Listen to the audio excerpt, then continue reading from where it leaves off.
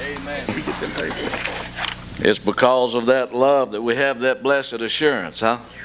Listen, I want you to know something. You got to settle it in your mind that Jesus is more than the figment of our imagination. Amen. He's meant more than this mystical existence that's way off out there in the cosmic. No, He's closer than the breath we breathe. He said, where two or more are gathered together in my name, there I am in the midst. I want you to understand something. The Spirit of God, Jesus Christ, His Spirit, His presence is here. Amen. Right now, in this house, on a Thursday night in Greenwood, Louisiana. And I want you to understand something too. He's not grown old, weak, feeble, senile. He's the same yesterday, today, and forever. Anything He's ever been able to do, He's still able to do. He's still in the miracle working business. We don't assemble together just to be socially accepted and look good in the community. We gather together because of the love of God that we've been singing about tonight and the assurance that we can have in Him. We can know we're saved. We don't have to be told we're saved when we have that encounter with Him. Ask the Apostle Paul, who's riding down the road minding his own business and got knocked off his horse. Now, I have fallen off of some horses. I've been bucked off of some horses.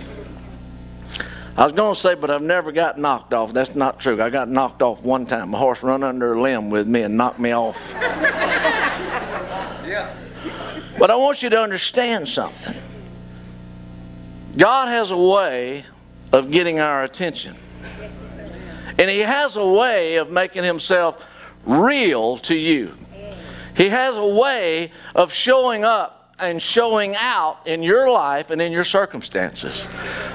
Y'all probably or may not have recognized that I wasn't here last Thursday. But I was down in Hamilton, Texas. That's about an hour west of Waco. We had a calf roping school down there. Had 61 calf ropers, 12 to 18 years of age, that were literally from all over the United States. We not only had great calf ropers such as Clint Cooper and Strand Smith and Stetson Vest, but all of a sudden I look up and Hall of Fame greatness began to come to the camp and stay, such as Rob Smets, many-time freestyle bullfight champion of the world, multiple times. 14-time consecutive NFR appearances in the bull riding world champion Ted Noose. He's there. And I'm telling you all of this because I want you to understand something. This Jesus we're singing about and we're talking about, these old boys, they've been down the road.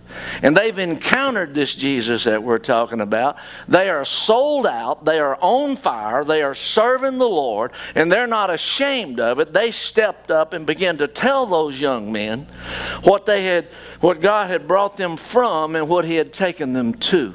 You see, I love the way they approached it. They don't want to put the emphasis on the old man.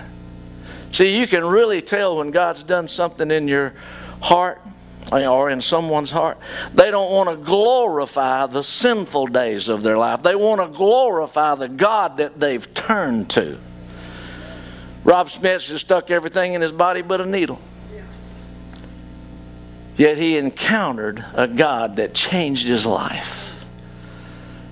I encountered the presence of God November the 29th, 1977, in the living room of my home. You know my story, and I'm not going to rehearse that. But He changed my life in a way that nobody had to tell me that I was saved.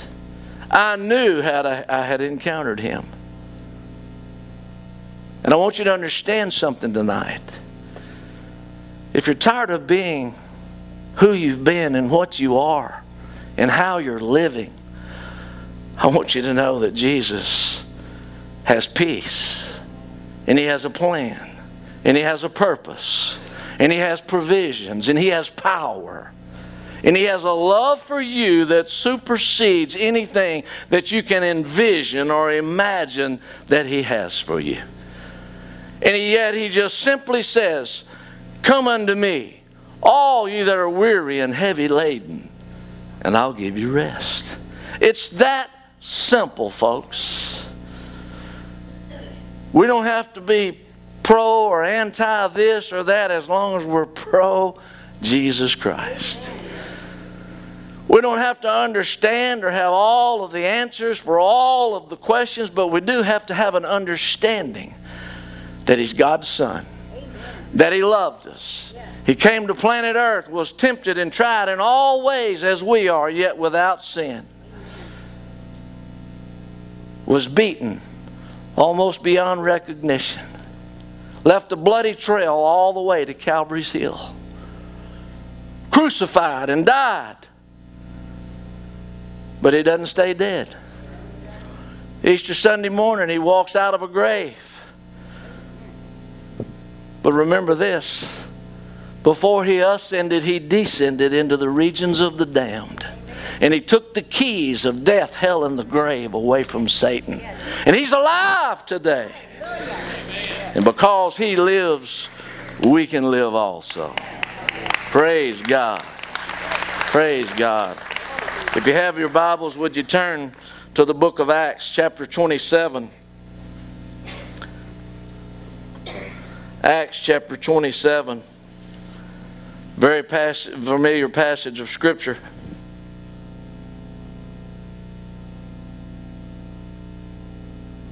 I love to hear those pages turn. You know why I like to hear them? Because with your cell phone, you can fake me out and you can be playing a game or something.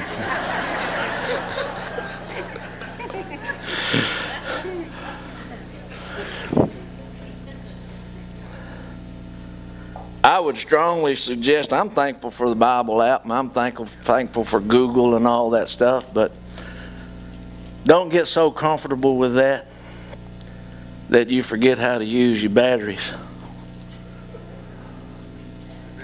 I meant to say that. Your batteries. I meant this kind, because you see, I've been places where I had literally planned. One time I was going to come into the technology world. I was talked into getting an iPhone so I could FaceTime my grandkids. I wish I hadn't done that, because Emma is blowing me up, let me tell you. But I was going to use that Bible app on my phone. There wasn't no service. Yeah, uh-oh. So, don't let these batteries learn how to. I forgot that sermon was in there. Know how to use the book. Amen. Know where the books of the Bible are. Because one day, your iPad, your cell phone may not work. Amen. And you may need to know what God says about something. Acts chapter 27. It's going to almost preach itself. I'm just going to read the passage of Scripture and I'm going to tie it together real quickly. Now, Paul got knocked off his horse, had an encounter with God, turns his life over to the Lord. The Christians, they don't believe it. They think that he's gone incognito, that he's working undercover, that he's a plant, that he's a narc. They don't have anything to do with him at first, because you see, he had been carrying out the execution letters on the Christians.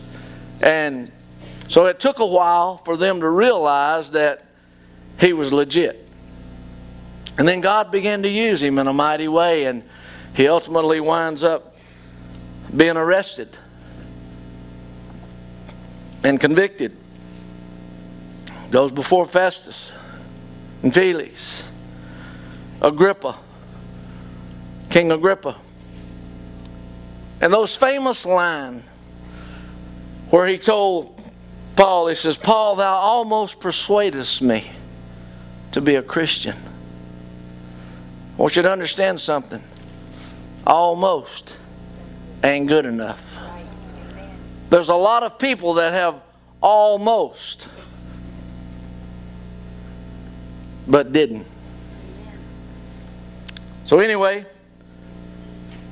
Agrippa told him, after he'd stood before King Agrippa, Agrippa said, you know, if he had not appealed his case to Rome, if he had not appealed his case to Caesar, I'd have let him go.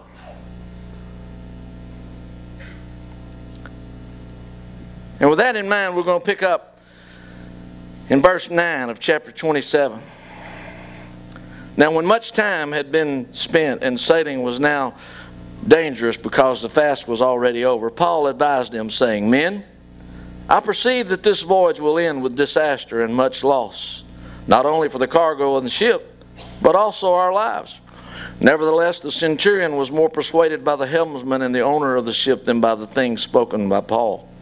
And because the harbor was not suitable to winter in, the majority advised to set sail from there also, if by any means they could reach Phoenix, a harbor of Crete opening toward the southeast and northwest, and winter there. Verse 13, when the south wind blew softly, supposing that they had obtained their desire, putting out to sea, they sailed out close by Crete. But not long after, a tempestuous headwind arose called Euroclydon. So when the ship was caught and could not head into the wind, we let her drive. And running under the shelter of the island called Clauda, we secured the skiff with difficulty. When they had taken it on board, they used cables to undergird the ship, and fearing lest that they should run aground on the Syrtis sands, they struck sail and were so driven. And because we were exceedingly tempest-tossed, the next day they lightened the ship. And on the third day we threw the ship's tackle overboard with our own hands. Now when neither sun nor stars appeared for many days, and no small tempest beat upon us, all hope that we would be saved was finally given up. But after a long abstinence from food, then Paul stood in the midst of them and said, Men, you should have listened to me, and not sailed from Crete and incurred this disaster and lost. And now I urge you to take heart, for there will not be no loss of life among you, but only of the ship. For there stood by me this night an angel of God, to whom I belong and whom I serve, saying, Do not be afraid, Paul. You must be brought before Caesar. And indeed, God has granted you all those who sail with you. Therefore take heart, men, before I believe God, that it will be just as it was told me. However, we must run aground on a certain island. Now when the 14th night had come, as we were driven up and down the Adriatic Sea, about midnight the sailors sensed that they were drawing near some land. And they took soundings and found it about 20 fathoms. And when they had gone a little further, they took soundings again and found it to be 15 fathoms. Then, fearing lest we should run aground on the rocks, they dropped 4 anchors from the stern and prayed for day to come. And as the sailors were seeking to escape from the ship, when they had let down the skiff into the sea, under pretense of putting out anchors from the brow, Paul said to the centurion and the soldiers, Unless these men stay in the ship, you cannot be saved. It's important for us to stay in the ship. I want to talk to you tonight for just a few moments about storms. Anybody in this place besides me ever been in a storm? And I'm not talking about just the rain, the wind, and the hail. I'm talking about some storms of life. You know, we have to remind ourselves sometimes that the Lord said that while we were in this world, we would have what? Tribulations. We'll have trials. We'll have tests. Storms, in other words. Obstacles. Opposition. Trials. We're going to have them. But He also said, be of good cheer, for He's overcome the world. And what I've discovered is that storms are working for my good. They're not fun. I don't enjoy them. But they're actually working for my good, in that they're stretching me or refining me or helping me in some way, shape, form, or fashion. I based that upon Romans, where it says that all things work together for good for them that love the Lord and are called according to His purposes. You might interpret that this way. Nothing happens to me. It all happens for me. If I'll just look for what God's trying to teach me, if I'll let that opposition knock the rough edges off of my personality, my arrogance, my whatever, just let Him kind of help knock the rough edges off and smooth me out to where I can eventually, progressively and perpetually be changed to look more like Jesus, and to where more of the fruits of the Spirit are operable in my life. I want you to understand something. I was talking to somebody the other day. I don't even remember who it was, but in 41 years of preaching, I've learned that certain messages that the Lord gives me to preach almost petrify me, because I've learned that usually right before you preach it or right after you preach it, you're going to get a chance to live it. You're going to get a chance to make it applicable to yourself. Is it just for everybody else, or does it apply to the preacher too? Because you see, I've come to realize that unless the message that the Lord lays on my heart to give you excites me, strengthens me, encourages me, challenges me, convicts me, reproves me, rebukes me, corrects me, chastises me, unless it does any and other things like that to me, how can I expect it to have an effect on your life? So this message about storms, I went, oh. But there's that word. Good always comes after the storm. Here's some points I want to make from this passage of Scripture.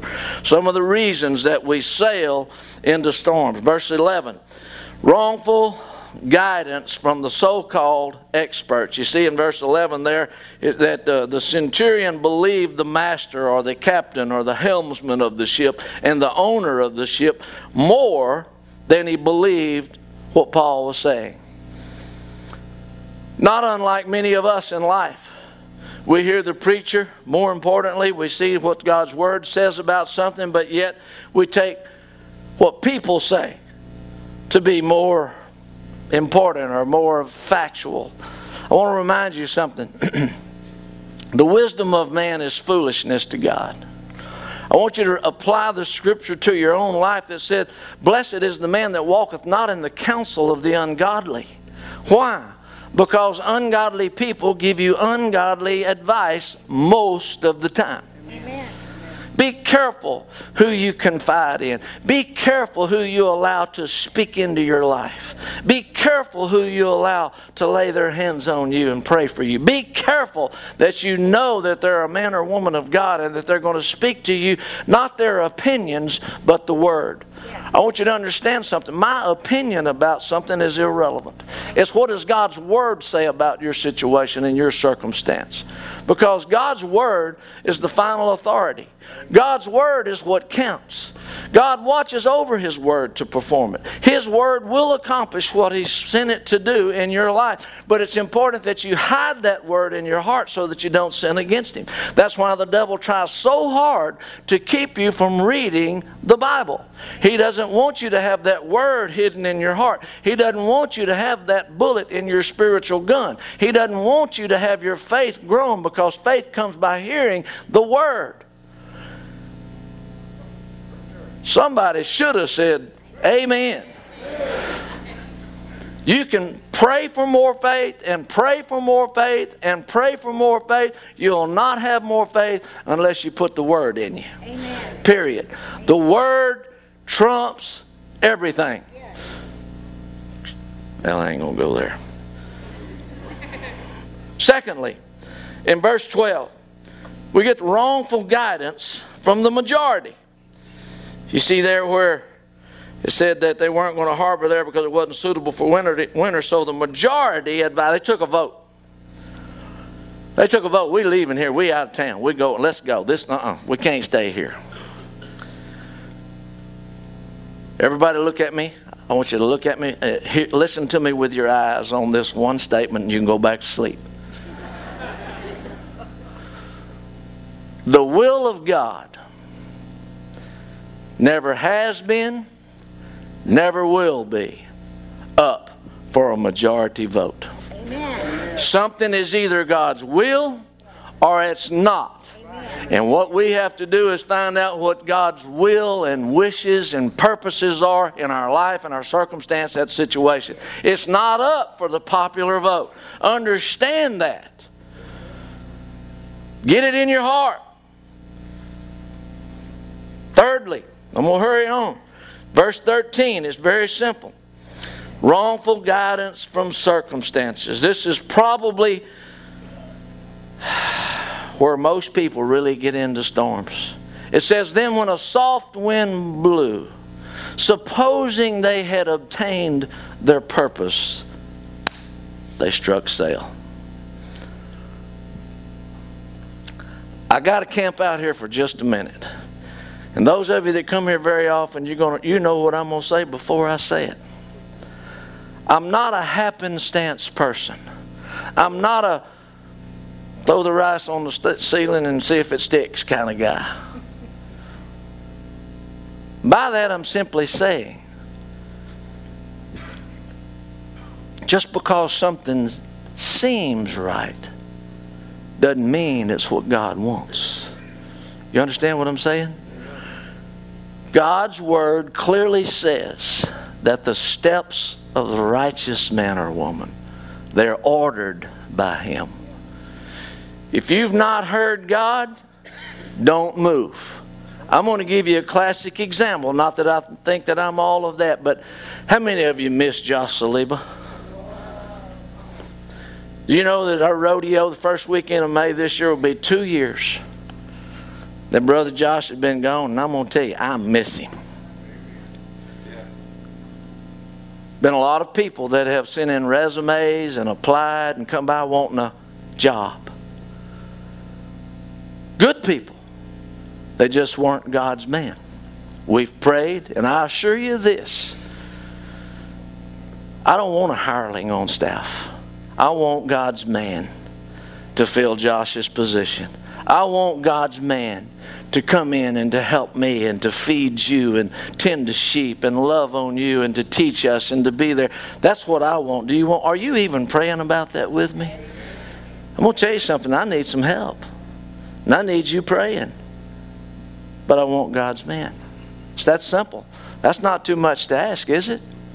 Okay, well, it's not too much to ask in your own personal life that God guide your steps, that you learn His voice. He says, my sheep know my voice, and another they'll not follow. I want you to be in the habit of not only wanting to hear, but inclining a hearing ear to hear. He says, let him that hath an ear to hear, let him hear what the Spirit saith. You need to be seeking God for yourself. Don't just be dependent upon me or Cat or Duke or whoever to tell you what God says. Besides that, get in the Bible and check out what we say and see if we're even telling you the truth. But I want you to begin to develop that hearing ear, because God is speaking. I hear people that talk to me regularly throughout the years that say, well, you know, Dennis, I just don't know that God talks to me like He talks to other people. And I tell them very quickly, He's no respecter of persons, and He's talking to you. You just hadn't learned to recognize His voice yet. And it's important that you engage in pursuit of hearing Him enough that you'll begin to recognize and understand, that was God telling me to turn right and go down this street that I normally don't go down. Or to do things like that. But I'm encouraging you tonight. This is a very simple message. I realize I'm not preaching the paint off of the wall. But I want you to recognize that wrongful guidance from the appearance of circumstances and things can mess you up. Saw what happened to these old boys. It brings me to my fourth and last point. And the main thing that gets you into storms is not heeding the warnings of God. He warns us through this word of so many things. As a Christian, you're saved, you're filled with His Spirit, you're walking in the Spirit, you're being led by the Spirit. You have what's called discernment. And you'll discern something, yet you don't listen to it. Or you'll hear a word from a preacher that just really blows up in your heart, and you take a hold to it, but then you let it go. I want you to understand that hearing God and obeying God trumps any and everything else, because His Word says so. It says to obey is better than any other sacrifice you can make. It's better than giving a lot of money, singing a lot of songs, preaching a lot of sermons, doing a lot of good works. All of that's good, and I hope and want you to do all of that as God directs you to do. But the number one thing that you can do to please God and to fit into the kingdom is to obey God. Obey His Word, obey what His voice is speaking, obey what His Spirit is leading you to do. And oh, by the way, they do come out of the storm. I saw something that I either didn't know or I had forgotten. As my mama would say, I'm allowed. You saw there where, I'm going to close with this, where he said that don't be afraid. Verse 24. He said, don't be afraid, Paul, for you must be brought before Caesar. And indeed, God has granted you all of those. I did not see it till the other day when I was studying this in chapter 23, verse 11. But the following night the Lord stood by him and said, pay attention, be of good cheer, Paul, for as you have testified for me in Jerusalem, so you must also bear witness at Rome before Caesar. That's long before he's on that ship, long before he's in that storm. But I want you to know, the Lord reaffirmed to him in the middle of that storm, everything's going to be all right. You're going to make it to Rome. And I'm here tonight to tell you, if you'll keep your eyes on the Lord, if you'll stay committed to Him, if you'll walk out the purposes that He has in your life, if you'll stand on the Word of God, exercise and move in faith, you will come out of the storm that you're in, and you will make it to your Rome. You will stand before your Caesar. You will see God work in you, through you, and for you. Amen. Bow your heads. Maybe you're here in this place tonight and you say, Dennis, you just don't know how bad a storm I'm in. Man, them waves are about to crash my ship. Real quickly, if that's you, could I see your hand? I'm going to want to pray for you in a minute. Yes, sir. Anybody else? Yes, ma'am. Yes, ma'am. Yes, ma'am. Many of you. Hands everywhere. Put them down. Maybe you're here tonight and you know God has spoken to you to go to your Rome. In other words, He sent you a long time ago to do something. And you've been sidetracked along the way. Tonight you hear Him speaking to you in your spirit. You need to get back to doing what I've told you to do. Can I see your hand real quick? Get it up. Yes, yes, yes, yes, yes, yes, yes, yes. Maybe you're in this house tonight and you say, Dennis, I'm just going to be quite honest with you. I'm lost as a goose in a snowstorm. If I died tonight, I'd go to hell. But I've heard of this champion of love that was sung about tonight. I've heard about this assurance that you can have of knowing this Jesus. And I'm tired of doing it my way. And tonight I want to just reach out to Him and ask Him to forgive me of my sins and to come in and to make me a new creature. To start over. And with His help, do it better this time. Is there anybody here that you'd say, that's me? I need to give my life to God. Anyone, anywhere, just slip up your hand. Quickly, slip it up, slip it right back down. Thank you, young man. Anyone else? Real quickly. Thank you, young man. Thank you, sir.